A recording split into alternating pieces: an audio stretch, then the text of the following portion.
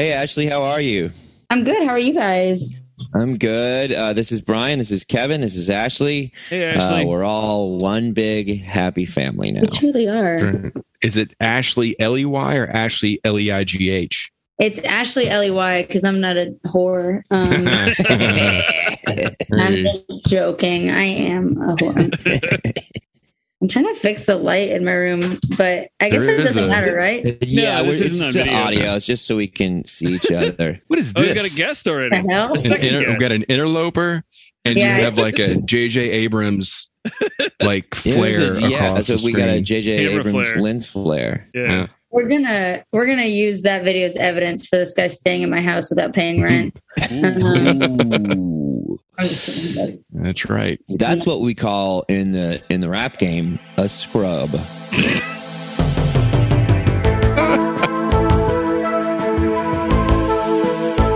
Welcome to INS, the International News Service, your source for the most important weird news from across the globe.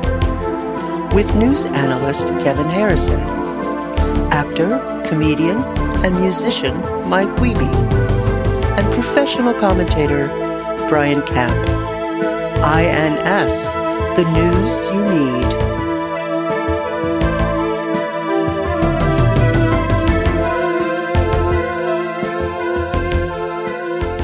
So, welcome to the International News Service. We're your hosts. I'm Kevin Harrison, along with... I'm Brian Camp. And I'm Mike Wiebe, and this week we have special medical correspondent Ashley Sharma. Nice. Yay! Clap. You know, I guess we always clap a little bit, but it is a weird because we're a news service and we like our clap, like like you guys Brian. gotta bang pots and pans. That's the Yeah, requirement. that's true. That's what Right. Bryant Gumbel would get when he would have on.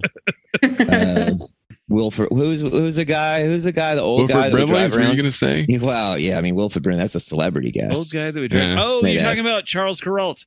Charles Kuralt. Yeah. He's been reduced to the old guy that would drive around.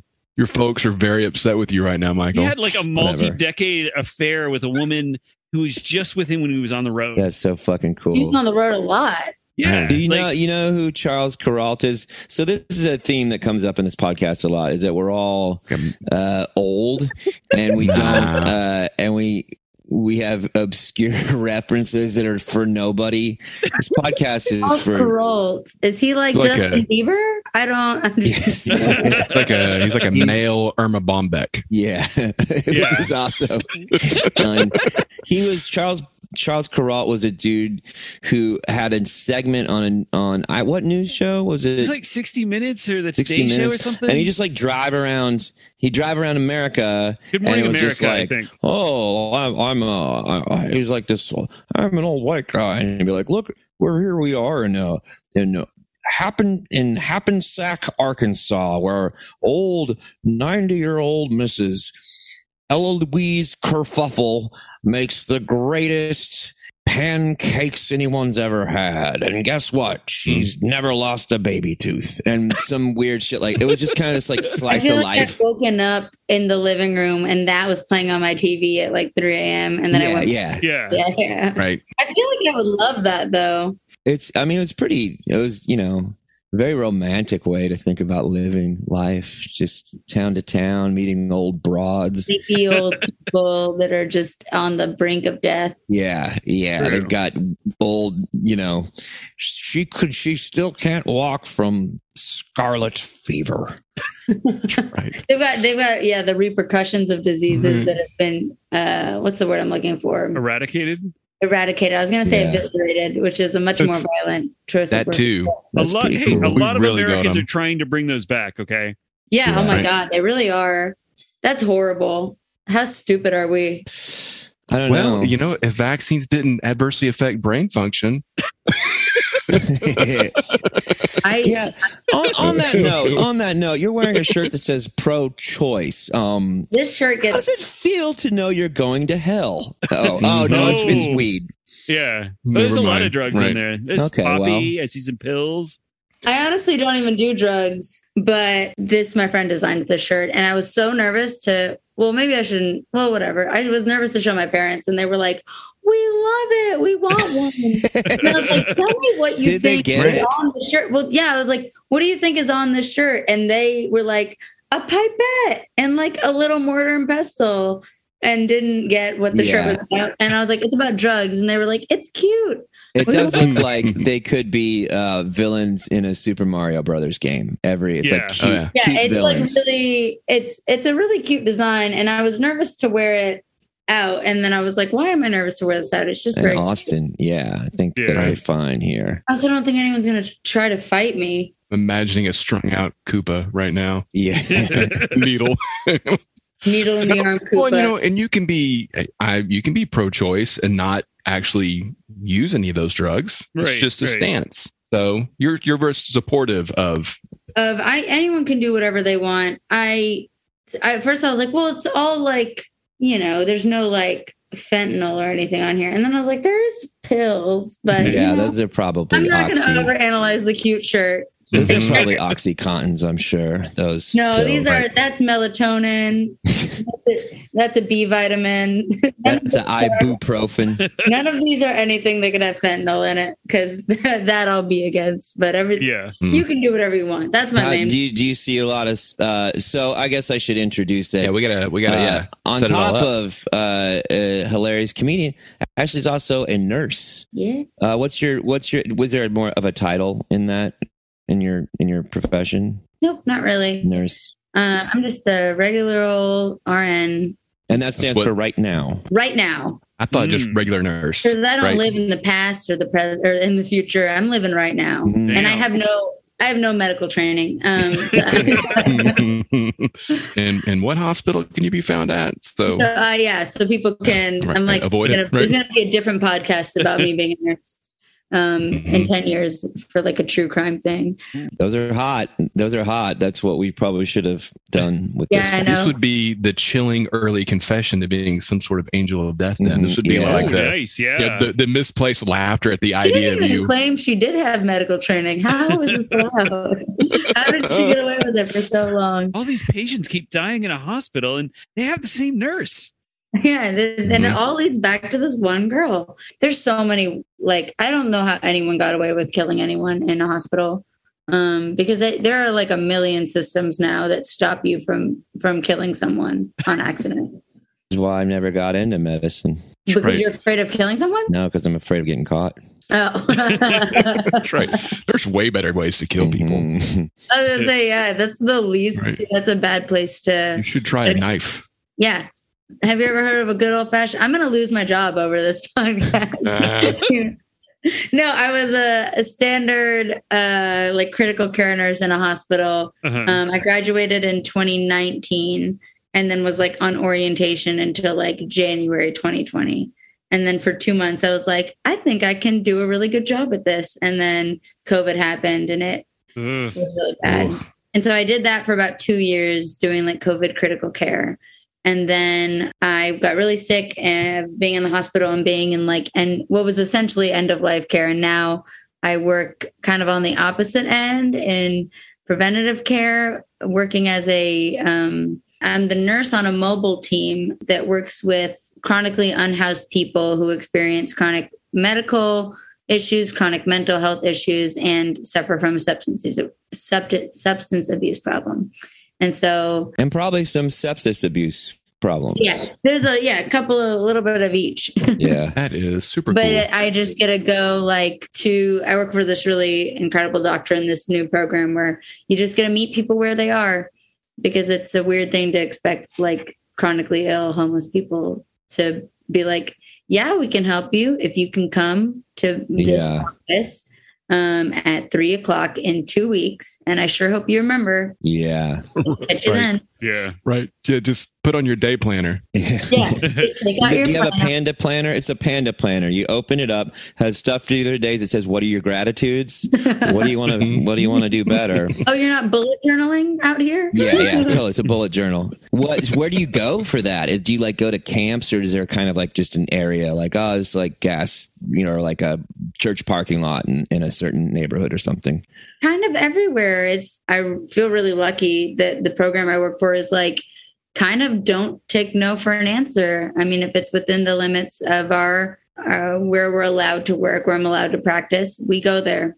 And for some people, that's to qualify for our program, you do have to be homeless at the time. You can't be like housed, but maybe about to lose housing. You have to be experiencing chronic homelessness. And so we're like a housing first program. So we try to get people housed as quick as possible. We have like a housing specialist. So sometimes it's, meeting people like at an apartment or like a respite center or a shelter, anywhere we can get them housed.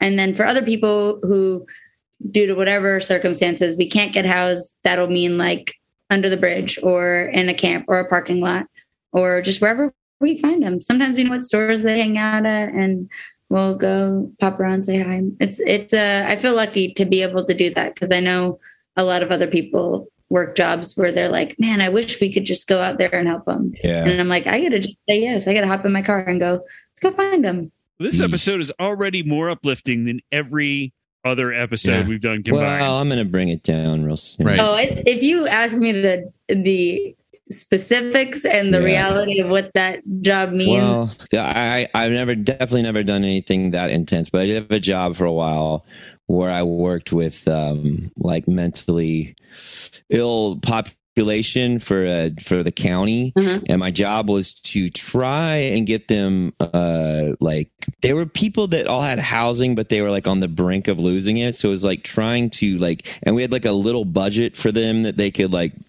we could pay for them to like live for like a month or two, but we were supposed to get them work within that month or two, like help them find work. But they were all like schizophrenic as fuck. And on top of that, they were getting like SSI from the government.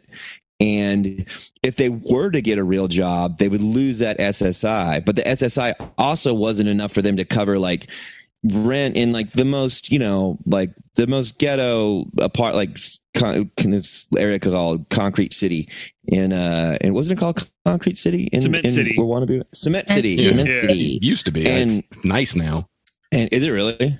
Yeah, they kind of fixed it up. Where there's Denton talk, there's Denton, Texas talk. So it was like this weird like catch-22 of like there was no like get them a job and then not too much of a job, but you're supposed to get them a job because the money's going to run out. And also like what job is able to like, accommodate the needs of like some severely under medicated, just like drug addicted.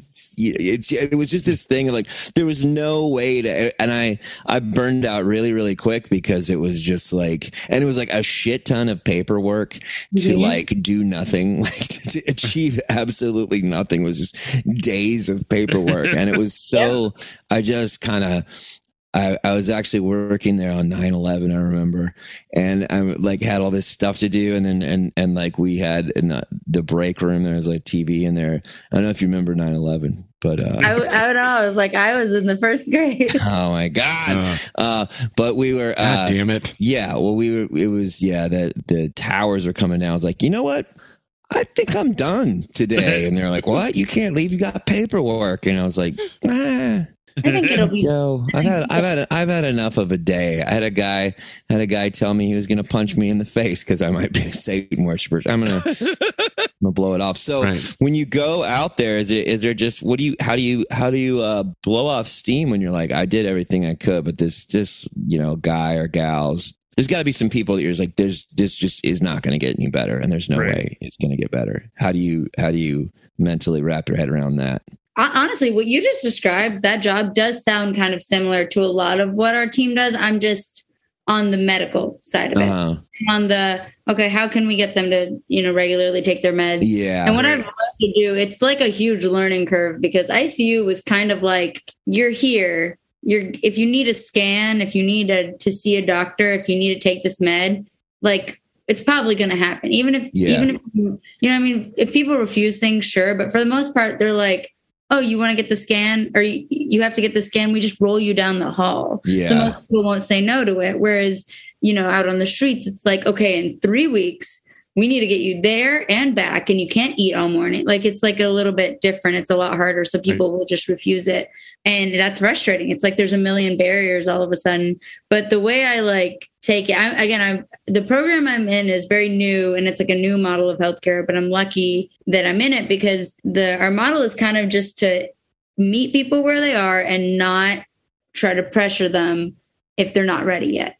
So we just kind of get to be like this gentle, constant pressure that may not cause a change right away. And, we've had people where for, a year, they're not taking their meds.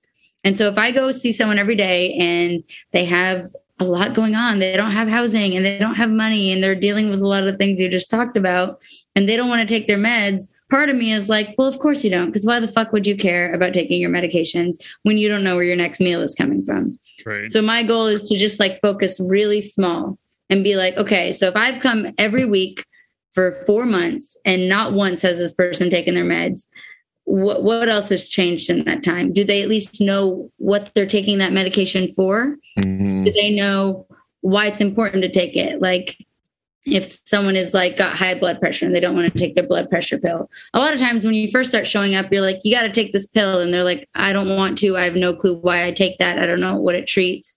And so like in 4 months, maybe they're still not taking the pill, but I can be like, do you know why it's important to take this? And they'll be like, well, high blood pressure can cause a stroke. And if I have a stroke, I may not be able to work anymore, or I may not be able to eat independently. And I'm like, that's something, Yeah. That's something. And it may take another 4 months for them to even remember to take it one time. Yeah. So I just got to stop getting in my head like, oh, I got to get this person to take their pill right now, this week, because I understand that they need to take it. And instead be like, from their perspective, they at least now understand what the medication is for. And that is progress. Yeah. You got to focus you got to zoom way out and then go, okay, Yeah. I'm not going to get to the end goal this week. I need to zoom way in and maybe see how far I can get. Now, Mike mentioned that at least at his job where it sounds like he was one of the principal players in the attacks on the World Trade Center. Yeah, that's what I'm glad that you brought that up. Did you hear? I mean, I'm not the one who heard that, but he mentioned that at least one of the people he was trying to help out thought that he was the devil and might hurt him. Yes. How often? And I don't want to make an assumption, but I'm assuming that you are sometimes threatened in your work because you are not. These aren't people coming to you. You are coming to them. Yeah. Many of them have made an intentional effort maybe not to seek help. Mm-hmm. Are you ever threatened? Is there a risk to your life and limb? And can I say that I did not have nothing to do with 9/11. It had nothing to do with the first plane, but the second plane was almost all right. Well, nothing with the planes. I mean, some of the improvised explosives. Sure. Did I sell some plans and some devices at some point? Right. But I don't know who bought them and I don't know where they went. Now INS has an FBI file. Thanks, Mike. You folded the dollar to look like that the first time. You figured it out. I've got an idea. Yeah.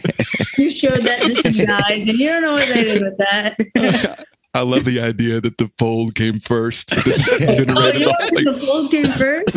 Guys, I folded this dollar bill and hold on, I have an idea. This gave me a crazy idea. Yeah. People are always saying Bush did 9/11, but it's more about the fold came first. Yeah. It was somebody involved in origami for sure. Yeah. I forgot what you asked because I started making fun of Do you ever get threatened? Do you ever get any people who want to punch you in the face because there's hordes of Babylon walking around? No, I was driving this guy and he was just like, this girl walked by. I'm driving him and he's like, look at her. Look at these whores of Babylon, these daughters of Mammon.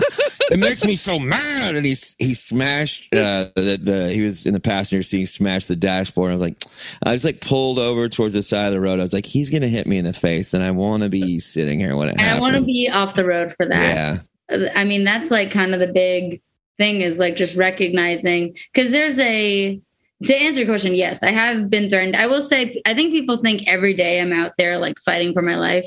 And some days it feels like that, but for the most part, when they're my patients and they know me, they're all really lovely and so accommodating and very protective. I've had someone, more often than not, someone who doesn't know me, like just another person will just see me out there. I have like this ridiculous giant backpack. It's here. I can't even pick it up. But I think other people see me and kind of be like, approach me like, what the hell's your deal? But the people who know me are so sweet and protective. However, they do, like I said, suffer from some pretty extreme mental illnesses sometimes. And sometimes people break. And you know what? I get it. And anytime that anyone goes, I don't want to say crazy, but like has a really extreme break, it's happened enough to where I feel like I'm pretty calm, because there's like three things that are going to happen. I'm either going to go, oh, I recognize they're getting angry before they even start to get really angry, and I can either de-escalate it or leave, or they're going to get really mad and we're just outside and I'm like, I'm going to just leave the situation. But it's all about, like, kind of how you were saying, setting yourself up for success before it even happens. Someone's starting to get mad, I'm not going to like huddle myself in a corner, hunker down and be like, all right, let's, take out all the sharp things from my bag and say, let's chat. If someone's starting to get agitated, I'm going to like, try to de-escalate them while I've got my bag on, make sure that I've got a clear way out of there if I need it, and try to just de-escalate in the moment. But if not, just be like, all right, I'm going to go and I'll talk to you later. I'll come see you later, and just leave. That is my big move. They love to threaten me, though. I've gotten that. There was one time I was at kind of the home clinic where I store my supplies, and someone knew I was there and came and was like threatening me outside. And I went out there with like water and snacks and was like, hey, bud, like, I got some snacks for you. And they were just this person was really angry and was like pointing things at me and threatening me. And the staff at the clinic was like, we got to call the police. And I was like, no, this person is just like this. They're going to come back in 5 minutes. They're going to want these snacks. Yeah. And really enough. What kind of snacks were they? Yeah, this is important. Goldfish, the little crackers with. You can't stay mad on goldfish. And then those pack of 2 cookies that are like soft. Like when you think of a snack cookie, you think hard. Oh, like moss cookies? Like those soft ones? Mm-hmm, the soft, like soft baked. Otis Spunkmeyer? Yeah. Oh, those are good cookies. Really good cookies. Right, those are good cookies. I get it. I've had like a headache that is where it's like over in an hour, but it's made me mad for 3 days. Like I'll be in a grumpy mood just because I'm hungry. Yeah. Half the time these people are outside. The world is like, the odds are stacked against them. It's fucking hot as shit out there. Yeah. And I'm like, I bet you're fucking hungry and tired and in a bad mood. I might threaten somebody if I was in that bad of a mood. And then sure enough, the very nice person calmed down and came back and said, Tell Ashley I would like those snacks. And I was like, I got them right here for you, It's buddy. like those Snickers commercials where you're not Barbara you. Billingsley turns into, like the fridge, the refrigerator Perry. Those names are not very current. Those are not too current. That's right. I referenced the mom from Leave It to Beavers. The fridge is dead. From Leave It to Beaver.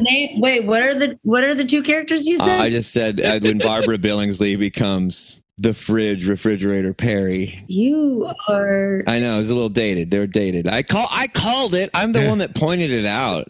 She was an Airplane. Oh, she was an Airplane. Yeah, she was the mom on Leave It to Beaver, and then okay, I know Airplane. For the Chicago Bears for like 2 years. I love that you both said Leave It to Beaver as though that's a cultural touchstone everybody knows. Leave It to Beaver. I know what Leave It to Beaver is. See? Okay. Do I know all the characters? Yeah. Do you know the dad's name? Larry Mondello. Do you know Larry Mondello? Beaver, right? Is his name Beaver?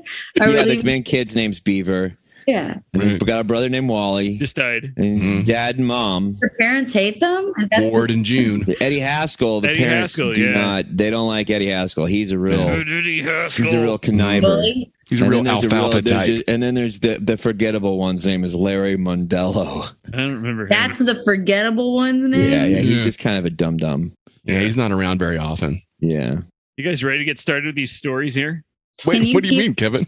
I want to talk more about Leave It to Beaver. Okay, well, they did bring this series back. There was an 80s reboot called The New Leave It to Beaver. And initially, the pilot, everyone was divorced, and it was real sad. But then they brought it back to a regular show, and it was like the full cast, except for the dad, Hugh Beaumont, who was dead. And they had a bunch of kids, and it was fairly likable. Spent a lot of time watching. It was a syndicated program. But didn't the Beeb grow up to be kind of an asshole? I feel like Wally had the better life. I'm sure. Well, yeah, I mean, Beav was a pud. He was like a real... Yeah. He was a pud? Yeah, he was a fucking... I'm a fucking dub. Yeah. Wally seemed pretty cool. That was droopy. He was kind of droopy-ish. That was a good droopy.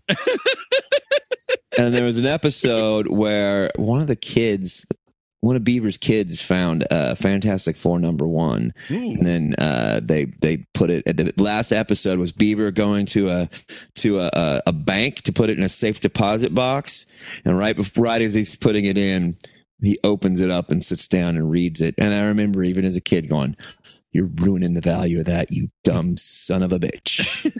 Wait, so that's when he was adult, though. That was adult. That was in the reboot. So he has kids. He doesn't have a wife, though? She's dead.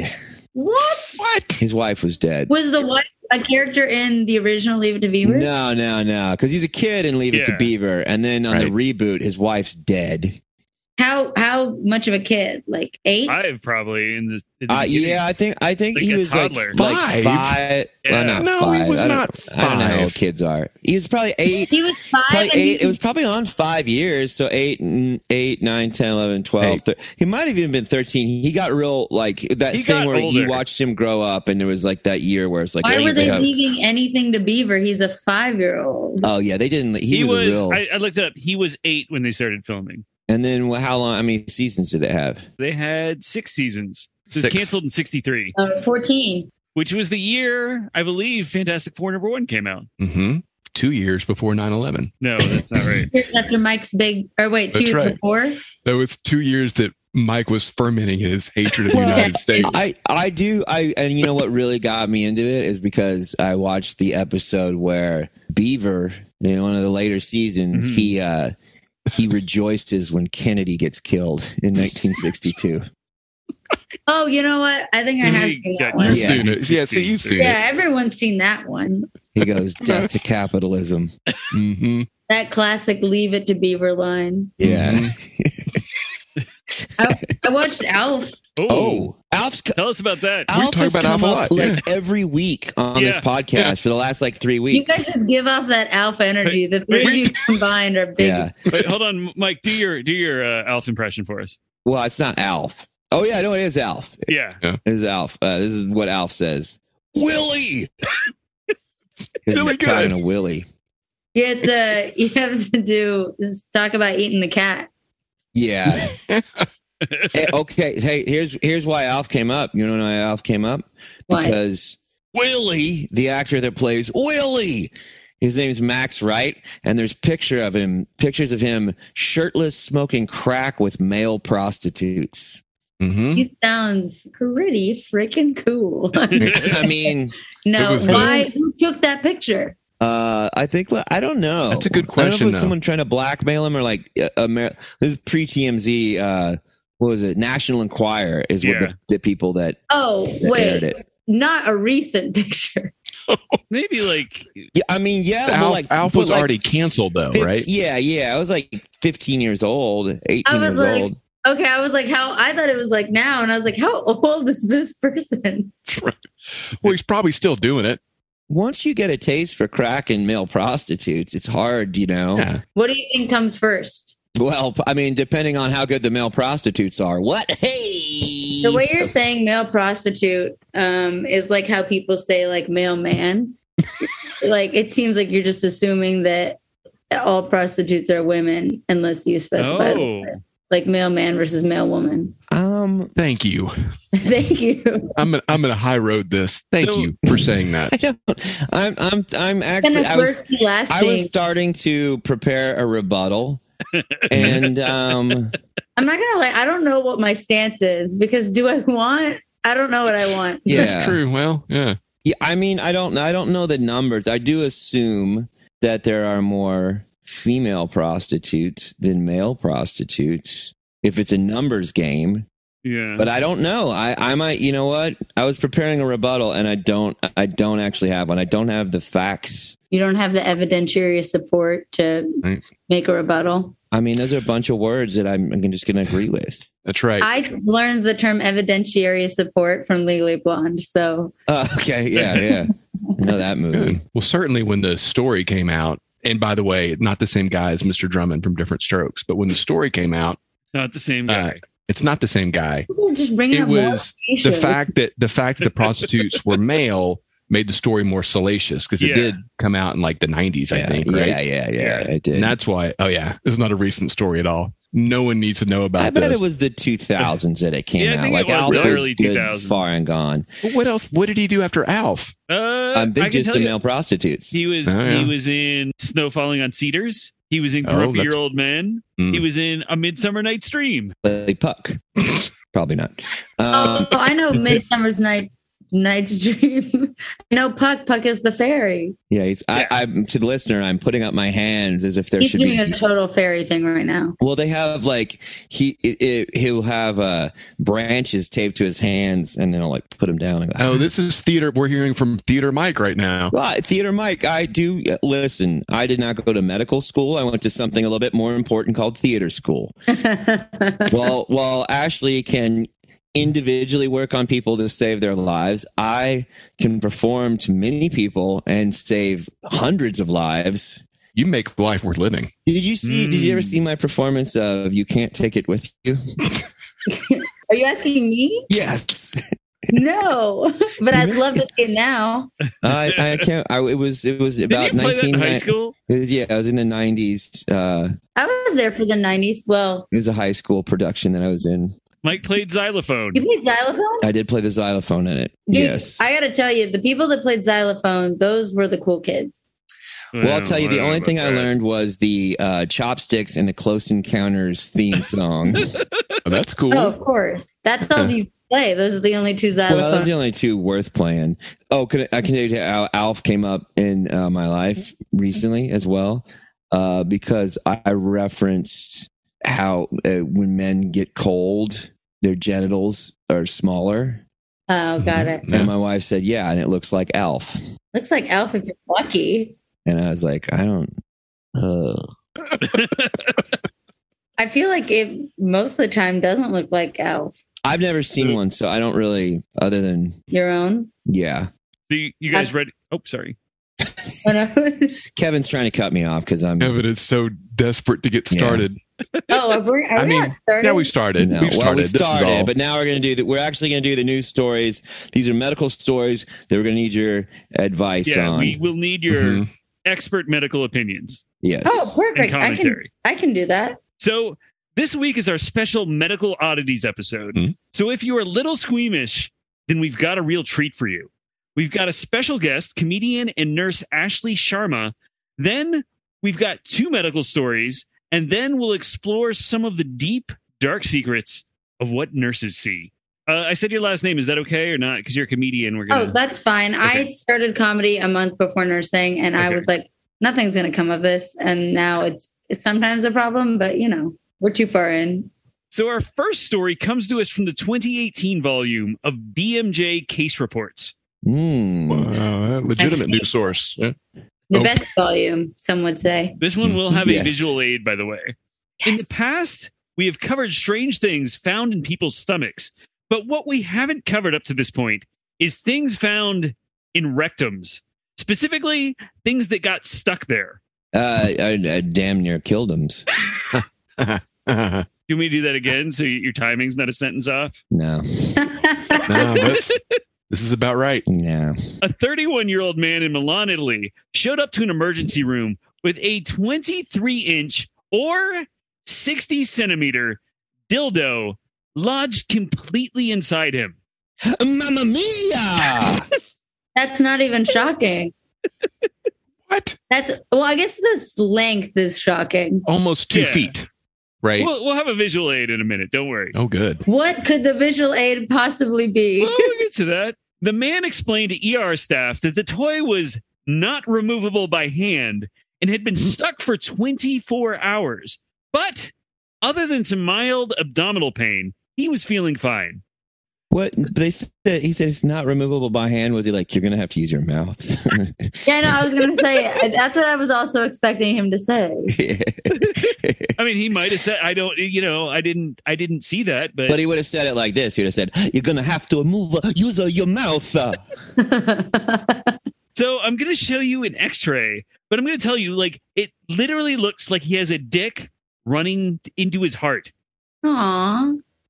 I don't know why I said I don't, that was a concerned sound, like, oh, this is going to be cute. This is going to be. I just heard dick and heart and was like, aww. I gotta say, just before we even see the picture, there's like no way that going to the ER to get it removed wasn't his specific kink. Because you got a lot of time where you're like, this is going too far. 2 feet, that's like a lot. So you already think that when he even started this, the idea was he was going to end up in the ER. Whoa. Where it would be like where you would, it's kind of starts off with a normal, where you would expect a dick to be. Yeah. But it runs all the way through his chest, up the left side, and where I would. Well, no, if those are his hip bones, then his heart's way higher than that, right? So you're thinking it's running through his lungs. That's his tummy area. He's definitely. It's kind of hard to tell because it's like so zoomed in, but that must have perforated something. Yeah, I was about to say, did that perforate something? Yeah, but because I can use I use words like perforate. Too, you say perforate all the time, Mike. Yeah, it's a medical. Because I'm medical. And for the listener, when you say perforate, what do you mean? Punch like a hole. Okay. Ooh. All right. When you put it that way, it's really scary.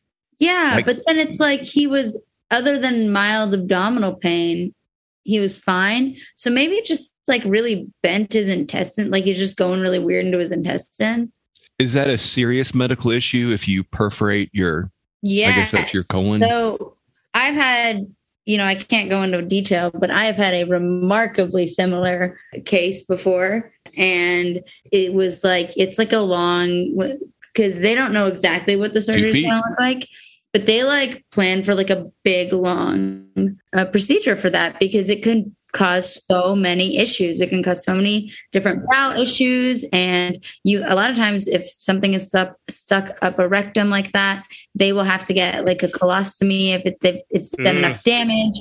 And that can be reversed in some cases. Other cases it can't. But that's like a big deal. Yeah. Sounds like it damn near killed him. Yeah. And you know what he said? I think I've read this, and on the record, he said it was worth every inch. Oh no! Do you have what is your dialogue like with someone? Are you fairly just like I'm in the room and doing what it needs to be done? Or is it, just on time for the rectum story. Look who, hey, we start saying the word rectum and guess who shows up. Conjured him up. Exactly. You say the word rectum 3 times and he appears just like Beetlejuice. Listeners, producer, man behind the boards, the man with the plan, Mark Ryan is here. Mark Ryan, meet Ashley. Ashley, Mark Ryan. Hi, Ashley. Sorry to interrupt. Don't mind me. You came right on time. We were just talking about when things get so far shoved up a rectum, it damn near kills them. Every time. It's like a problem. So what you're looking at is a 23-inch or 60-centimeter dildo shoved entirely up a man's ass. Well, why do they make them that big anyway? For fun. So the medical team tried multiple approaches, including snaring it with a wire loop and dilating the man's rectum with a balloon and then grabbing it with forceps. Unfortunately, these failed due to, quote, the rigidity, the smoothness, and the size of the object. Facing the possibility of very intrusive surgery, the medical team created a new instrument. They took a loop of surgical wire and pushed it through a stent tube, so it made kind of an adjustable lasso. Yeah. Like a dog catcher uses. The lasso is a common thing. They use that on a smaller scale. Maybe not that big, but yeah.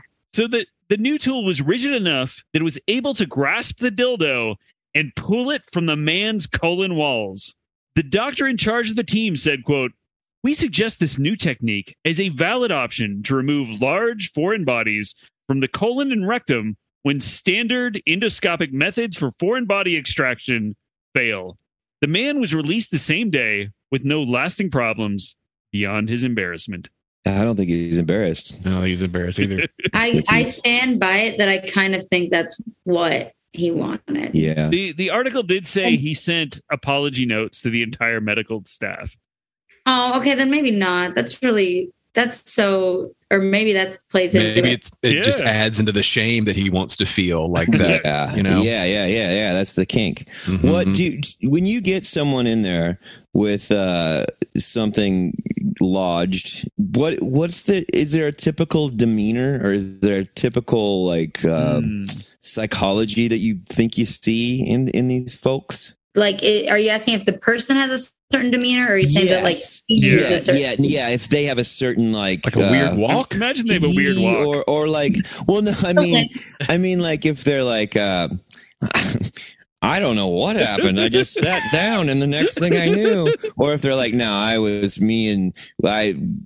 listen, it was Labor Day weekend, and right. That gets it's one or the other. Honestly, those are the two kinds of people I've encountered, are like people that are like, I don't know, I just got this, champagne glass all the way up there, and it's like, you do the x-ray and it's like intact, and you're like, I don't think that was an accident. Like, I don't think that they'll say like, I don't really know how that happened, I just fell. And you're like, there's no way, that makes no sense. Or it'll be like people that are just like, yeah, we were doing this, and have like very little shame about it. Both is fine. I understand both perspectives. How common is this? Pretty common. Like a nightly occurrence, weekly occurrence? Probably at least weekly. At least where I work, there's something, someone's something all the time. Now, do they get to? Do they like, hey, we pulled it out. Do you put it in a baggie and they take it home, or does it? I believe is it incinerated? From the similar situation that I was in, we did not return it, but it was also a repeated issue. And it had been there for a while. So yeah, what does a while mean? 10 days. Oh my God. Yeah. So are there people that it's like, you keep doing this and it's starting to, well, I mean, I guess they got to pay for it at some point, right? You got good insurance. But I guess no, if you're going to the ER, like you can't turn away like a person in distress, right?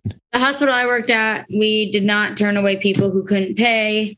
We would take anybody, and which is a beautiful thing. But also we would kind of get people that the term is frequent flyers, for people that you see repeatedly. And like, they get miles. Yeah. Oh, miles and miles and miles built up in inches for some of the people. We'd get kind of frequent flyers of people that would do things so regularly and so uniformly, where it's like the same situation every single time, to the point where we were like, yeah, we know this is on purpose. And that would be not just things up the butt. There's some people that would come in for the same thing like every 2 days. Like what? Also swallowing things, shoving things up their rectum, shoving things inside of their genitals. Oh. That's a thing. Oh yeah, big time. All sorts of stuff. What kind of stuff?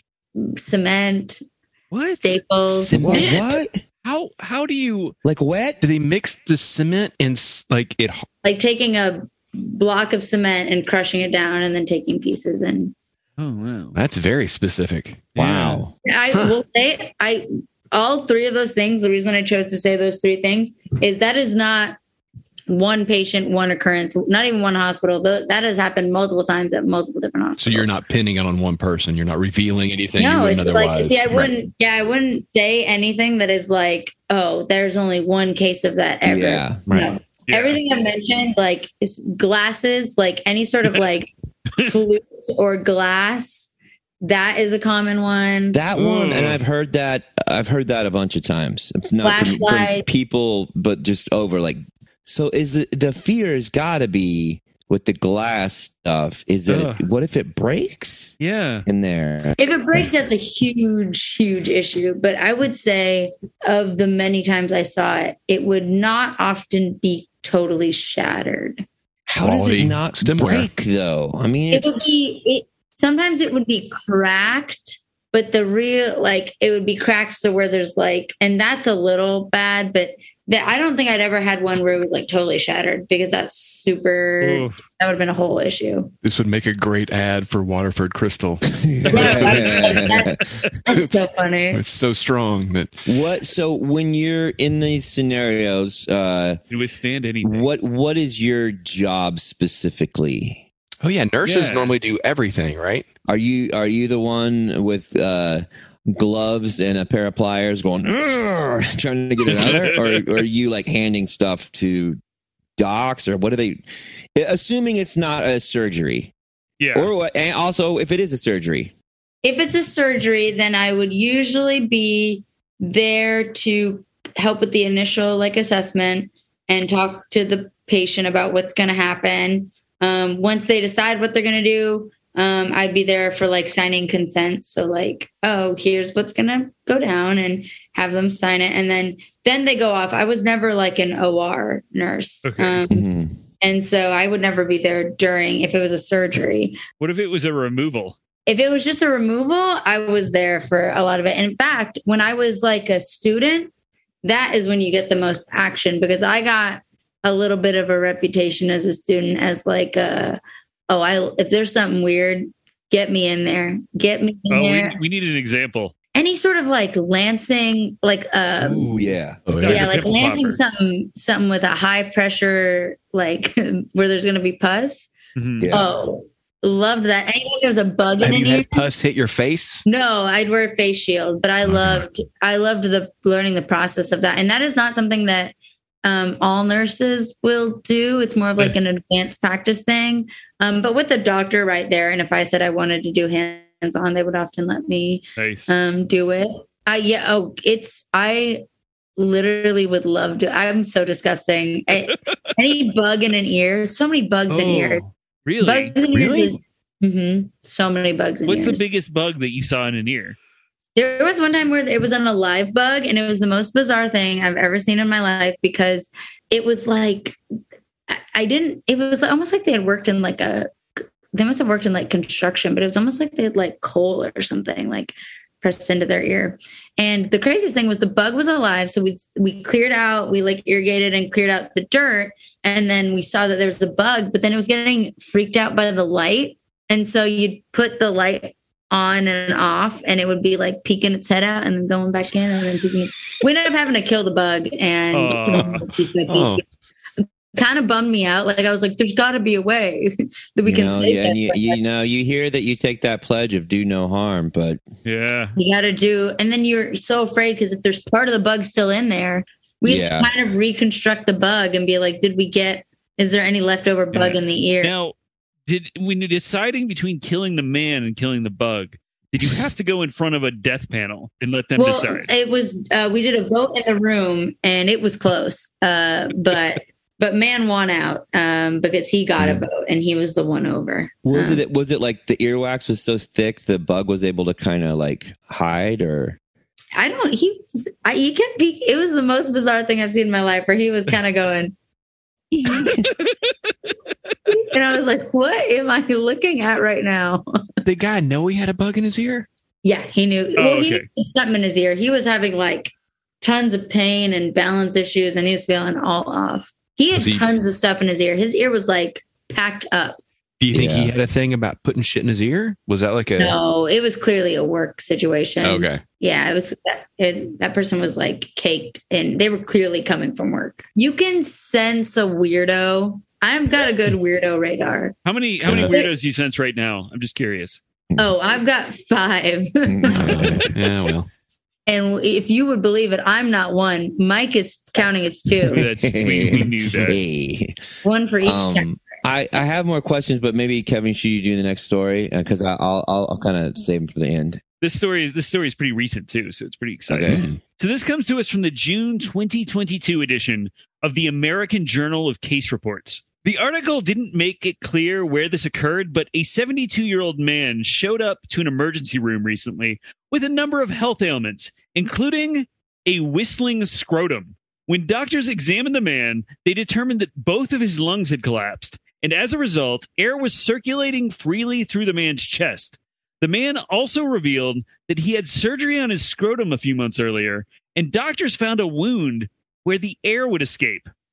So what doctors think happened is that the air built up in the man's body and then escaped by whistling out his scrotum. Doctors describe this as unusual since there are a handful of reports of scrotums filling with air, but nothing about them whistling. The man spent 3 days in the hospital where the air was drained from his chest and he was treated for collapsed lungs, given antibiotics, and had a procedure to close his scrotal wound. But real quick, I also want to point out, so this article had so many scrotal x-rays of this man that I swear to God, I've seen his dick more than any other dick I've ever seen outside of my own or porn. I'm wondering, could he perform the theme from Bridge on the River Kwai? And that's actually what he came in performing. Yeah. I revealed patient-specific information. See you in court. He could just do the theme to Taxi. Or Leave It to Beaver. Well, you guys, I don't know if you know this, actually. I actually have collapsed my lung before. Yeah. I believe that because did it just happen spontaneously? No, I fell off a bar. Oh, well, then that's completely, forget what I was going to say. Yeah, it was blunt force trauma. I fell off a bar. And you know what? I was able to do a nice little ditty with my Prince Albert piercing.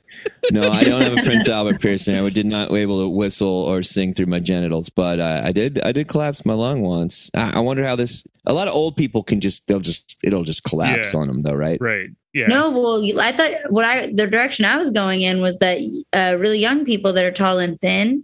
Oh yeah, go on, and really handsome and No, that's like a common thing. Is that like young people, like really young, like 18, 19-year-olds will have a spontaneous lung collapse because of just like the build of a tall, thin person. Sometimes it just happens. But did you get a chest tube?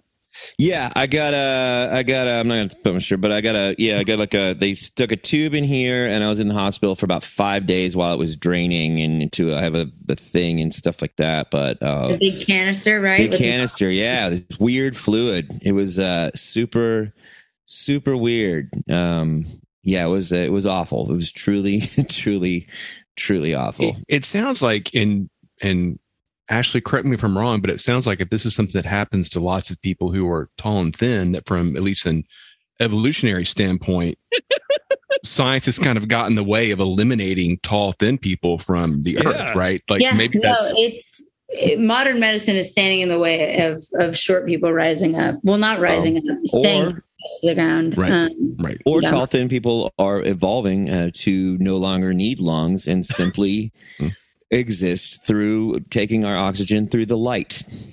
I love that. Like a breatharian. I want to empower you to be the first person to try. Light doesn't have oxygen. I did try, and there was a fucking world that threw me in the hospital. That's painful. It stuck tubes in me.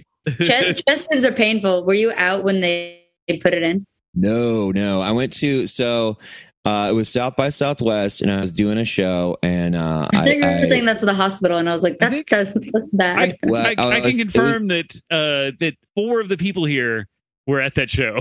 Oh, everyone was here.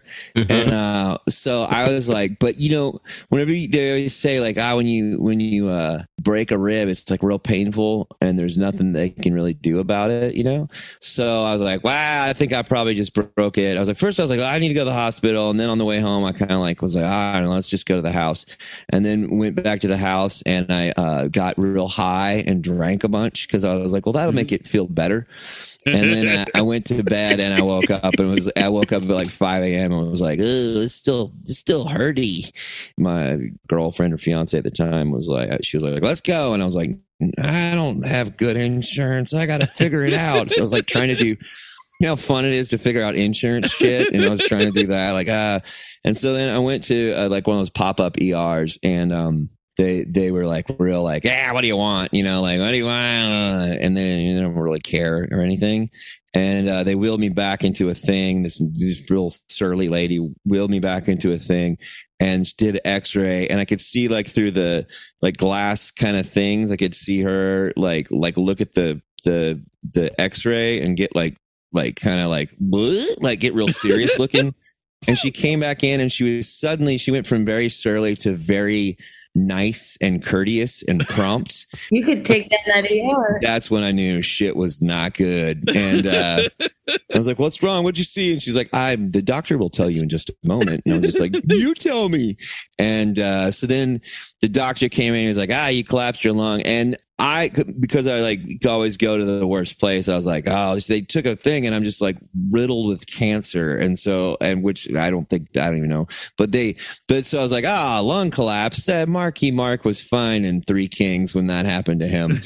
He like put a big tube up. Yeah. So they gave me some fentanyl and they put a tube up in me, but the fentanyl was pretty, I see why there's an addiction to that stuff. It's pretty sweet stuff. Yeah, when I worked on like a post-surgical unit, people do love it a lot. Do they get hurt on purpose to get it? If they were, I mean, we weren't giving it for baby stuff. Well, maybe as we were, but baby stuff. Now I feel like I'm going to get judged if I ever go to the ER. We're judging you. I say that. That's like a joke I always say about like, people think like nurses have seen it all. They're not going to be phased. And I'm like, we're not phased. We are judging you though. Like, yeah. You don't think we go in the hall and go, this one, you see, well, actually, I'm super nice and I'm nice all the time at work. And I've never said a single mean thing ever. No, I will, unless the kind of person that I will maybe be like, bro, stop, is when it's like a young man with nothing wrong with him, where he'll be like waiting for test results and they're so mean. Oh, really? Is that you guys? It's you. I'm looking at the face of no, I feel like I was pretty. You were nice? On definitely that occasion. I did get a little like, I didn't have enough power, but I wanted to argue because they were like, so it was one of those little pop-ups, like the one over by Buzzmill, like the little pop-up ER like things. ER things. And I was like, they were like, okay, well, we got to get an ambulance to take you over to the thing after they put the tube in me. And I was like, no, I'm not going to drive, but my wife will. And they're like, no, we got to get an ambulance. And I was like, no, I can't afford $1,000 for a 4-mile drive. And they're like, too bad. And I started to get a little, not irate. I was just, I started to argue. And then I was like, this hurts too much. Whatever. I'm just going to go ahead. And I don't mind if someone's like in pain. I have a pretty high tolerance, I think, for people. I've never thought one of my homeless people were bad. I've never thought, for the most part, no one has annoyed me except for when dudes, like young, like 30-year-old dudes, are mean to their wife or even worse, their mom that's with them. And they'll be very nice to the staff and like horrible to their mom. I'm like, I'm going to kill you, which is maybe that's not nice, but still you're an adult man. And most of the time when they were mean like that, if you have enough energy to be mean to your mom, you're usually fine. You're usually they would often come back with like music or whatever. I can see that. Real quick about the scrotum guy though, real quick. That guy, two collapsed lungs. You have no lungs left. He must have not been whistling for long before they fixed it. That must have been a quick tune. You only have 2 of them, right? Can we say this? That he was whistling "Dick Me." Oh, Michael. You know what? Though I do have a question because that doctor, the ER guy that put the thing in there, he was a real goddamn weirdo. And then the main lung doctor lady she was great, but she was almost like you. If you told me she was an android, I would have gone, yeah. Like she was just he was a robot. And the more doctors I run across in my life, the less seem like human beings. Like how many doctors, and this might be sensitive, but I'm not asking for names, obviously, but like, do you find that a lot of doctors are like weird automaton people? I will say this. The doctor I work with currently is maybe one of my favorite doctors of all time. And the community health doctors I work with are incredible. Yeah.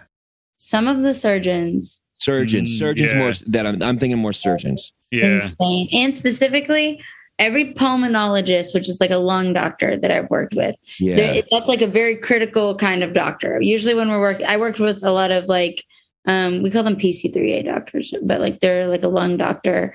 I worked with them a lot for COVID, and they're all brilliant. If I was ever dying, I'd want them there. But also they were like a little insane. But I think that comes with having so much knowledge and responsibility. Yeah. How could you not go crazy? Yeah. But they're all very particular, especially surgeons are so particular and yeah, they're a little crazy. It did seem like I had fucked up my hand real good a long time ago and had to get some real surgery on my hand a couple times. And those guys, I remember the guy was just like, and the lung lady too. It feels like you traded your emotions for knowledge. Or maybe I've seen doctors that are like so one way at the hospital or clinic or wherever. And this is like the kind of perk of comedy is that when doctors find out you do comedy, they want to come see it. And I hate that kind of. Yeah. And that's really the only time that my last name being the same for comedy has been an issue for me, is that like sometimes doctors will be like, I looked you up and I'm coming. And they're like so insane and serious in the hospital. You're like, I do not want you anywhere near my stupid comedy show. You will never respect me ever again. Yeah. And then they come to the show and they're like the biggest, wildest partiers. So fun. So like lighthearted. Do not talk about work at all. But it's like in the hospital, they're like, which is also crazy. That's still crazy. It's just a different kind. Yeah, to be able to compartmentalize things to that, even your entire personality for that much time a day. That's, Which I get. I mean, if you're doing that kind of work, I can't. Yeah. I mean, that's probably a reason why I could never be smart enough to do that kind of work, is compartmentalize. I mean, not only smart enough, but also like the emotional intelligence to be able to separate all that stuff is probably something I'm not capable of as well. Well, I feel like nobody does it right. I feel like everything I described is not people who are being very emotionally intelligent necessarily. I think they're just doing their best. Yeah. And B, I feel like I have always been pretty true to form. I think all of my bosses, like nurse managers, have seen me do comedy for the most part. And most of my coworkers have seen me do it. And no one has ever been like, wow, I had no idea you were like this. I feel like I'm pretty much the same on either side. And boy, has not compartmentalized and kicked my ass sometimes. Because if there's just like no line and I'm like, I'm just all me all the time, it'll just kill you. It'll just suck the life straight out of you. And you're like, damn, maybe I should have put up a wall or two. Yeah. Oh, this is what I want to hear. Top wounds, worst wounds you've seen. Worst wounds, multiple. Yeah. I'll give it a whole genre because there's this one. Wow. There's this whole thing that you like learn about in school that I guess, and I guess it's important to note that I had no medical experience before I was a nurse. Like sometimes people are like work in hospitals or nursing homes or are like a nurse's aide or medical assistant. I was just like I worked at like an escape room and a soap shop. Like I had not. A hotel. I'd done lots of jobs, none of them remotely medical.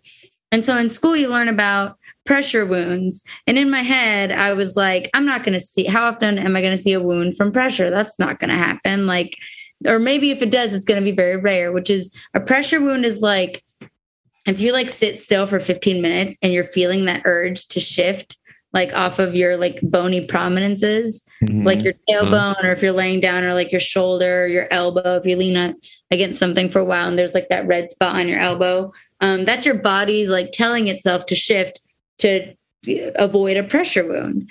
And for like a bed sore? Yeah, like a bed sore. Okay. Exactly. And so it'll come from like the pressure of your bone and the weight of your body on the bone, like rubbing against your skin. And if you don't have the ability to shift, so it's really common in people that are disabled or like paraplegics or quadriplegics or people with less feeling than usual, they won't have that sense to shift off of it. And it will just sit, and that pressure will just literally cause the gnarliest, deepest tunneling wounds. So in the hospital, especially in the ICU, you have a lot of patients that have decreased feeling. You have to like turn them every 2 hours, like on the clock. You go in there, you reposition them. You have like special pads and things to remove the weight to keep them safe. and that's good. And then they don't get the wounds. Mm-hmm. In like nursing homes, they don't do that. In nursing homes, people are left for hours and they don't get shifted or turned. And what happens is they will stay there for weeks and they get these horrible wounds. And so someone will like change, there'll be a little wound and they'll put a Band-Aid on it. And then that person will lay there for God knows how long with nobody turning them. And I'm not blaming the staff because these ratios are set up to make the staff fail anyways, but that's besides the point. And then they'll have like a heart condition or something that gets them to come into the hospital. So you'll get a patient and they'll be like, oh, so-and-so is from a nursing home. They have this heart problem. And if you turn them and you see like a bandage on their back, oh my gosh, like 80% of the time you open that thing up and that bandage hasn't been changed in weeks. And it is the most horrible wound you've ever seen. I've seen some that have gone down to the bone. And it's the thing is, it's that like the genre of wound I'm giving to you is like from a nursing home, hasn't this bandage that is not labeled. You don't know how long it's been on there. And you peel that off the first time. That is the worst kind of wound. I've seen like bugs and maggots, things. That's what I was leading up to. I want to hear about maggots. I've seen maggots a couple times, and it's in exactly that kind of wound where unfortunately these people are left in these nursing homes. Oh man. And are just people aren't able to turn them. And what's the smell like? Oh. Is there a smell? There is a very strong smell. I'm gonna guess. Dracar Noir. It is. They don't turn them, but they do spray them, and it's sad, but it is a little sexy. No, I'm just kidding. It's always sad. It's not sexy. I think I'm used to the wound smell, though. I think there's worse smells. Wow. What is a worse smell than a wound smell? I think most people are in agreement, like most medical professionals, like bloody stool is pretty bad. Okay. Really? I'll say that C. diff, which is a specific kind of bowel disease, is pretty gnarly. And people will be able to say like, oh, that's C. diff. Like they can smell the difference, but they can't. It's proven that you can't. It just smells bad. C. diff. What about a cat? Could a cat or a dog smell the difference? Because that happens a lot. I don't think so. I think it's proven that like people just think they know. There's going to be C. diff dogs where they're going to be like, yeah, this dog can smell C. diff, but no. Oh yeah. If you ever hear anyone in medicine go, I can smell the difference between normal bloody feces and a C. diff patient, they're lying. There's studies against it that say smell the C. diff. It's just a coincidence. But yeah, C. diff is the kind of bacteria that causes that kind of unfortunate bowel pattern. But that's probably the worst smell. Maybe a lot of people would maybe argue it's the wound smell, but I'm really used to the wound smell. And my favorite thing in the world is just when you find a poor patient like that is to clean it up really nicely and bandage it up. And then hopefully it begins to heal. Sometimes it doesn't, but at least you know it's clean. Yeah. Yeah. It's a nice feeling. It's a bad feeling when you're doing it though, because they're in pain, but you know. Yeah.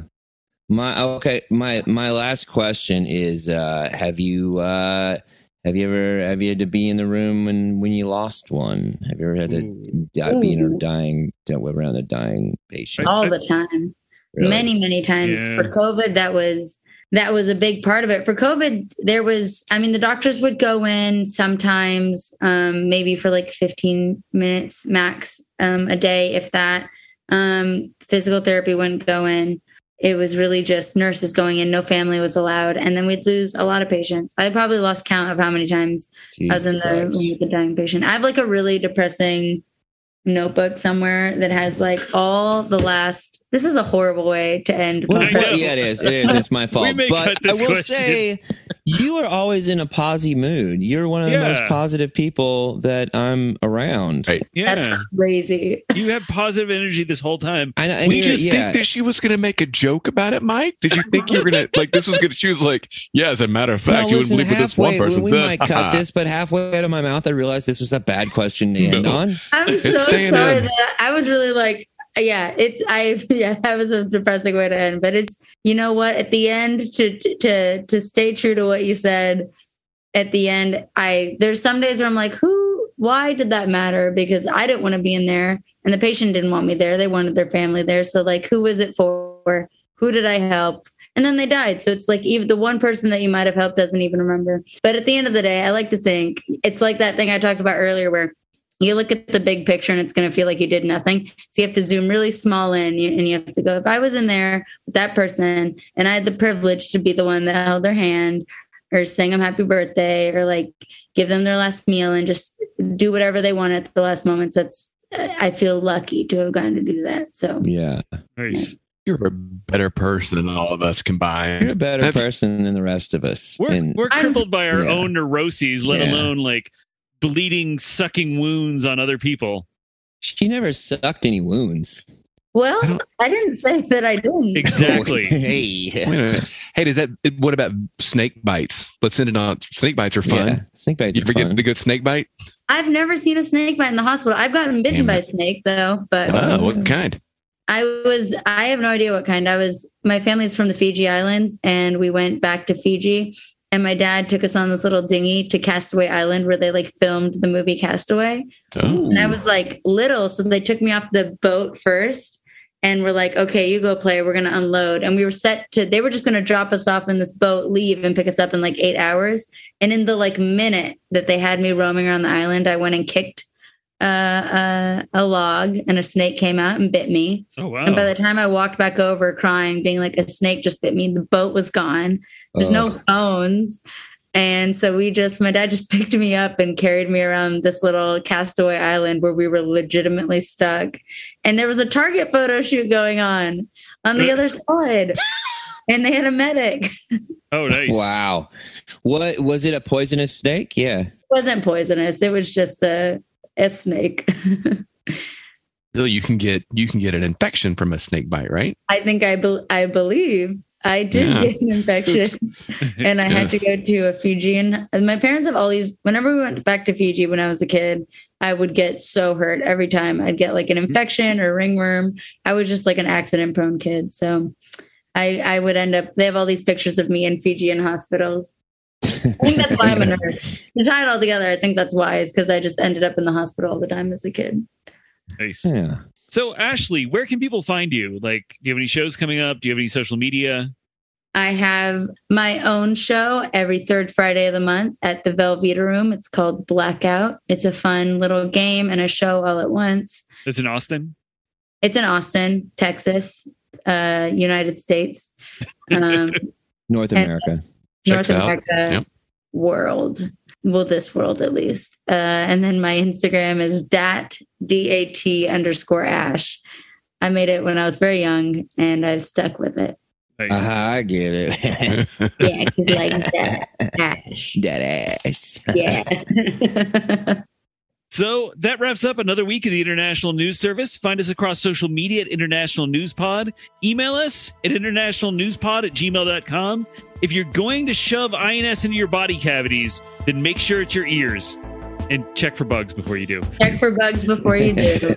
Check out the INS merch store at Redbubble and our Patreon. We'll see you next week. Bye. Thank you for listening to the International News Service. Don't forget to rate, review, and subscribe to the podcast. INS, the news you need.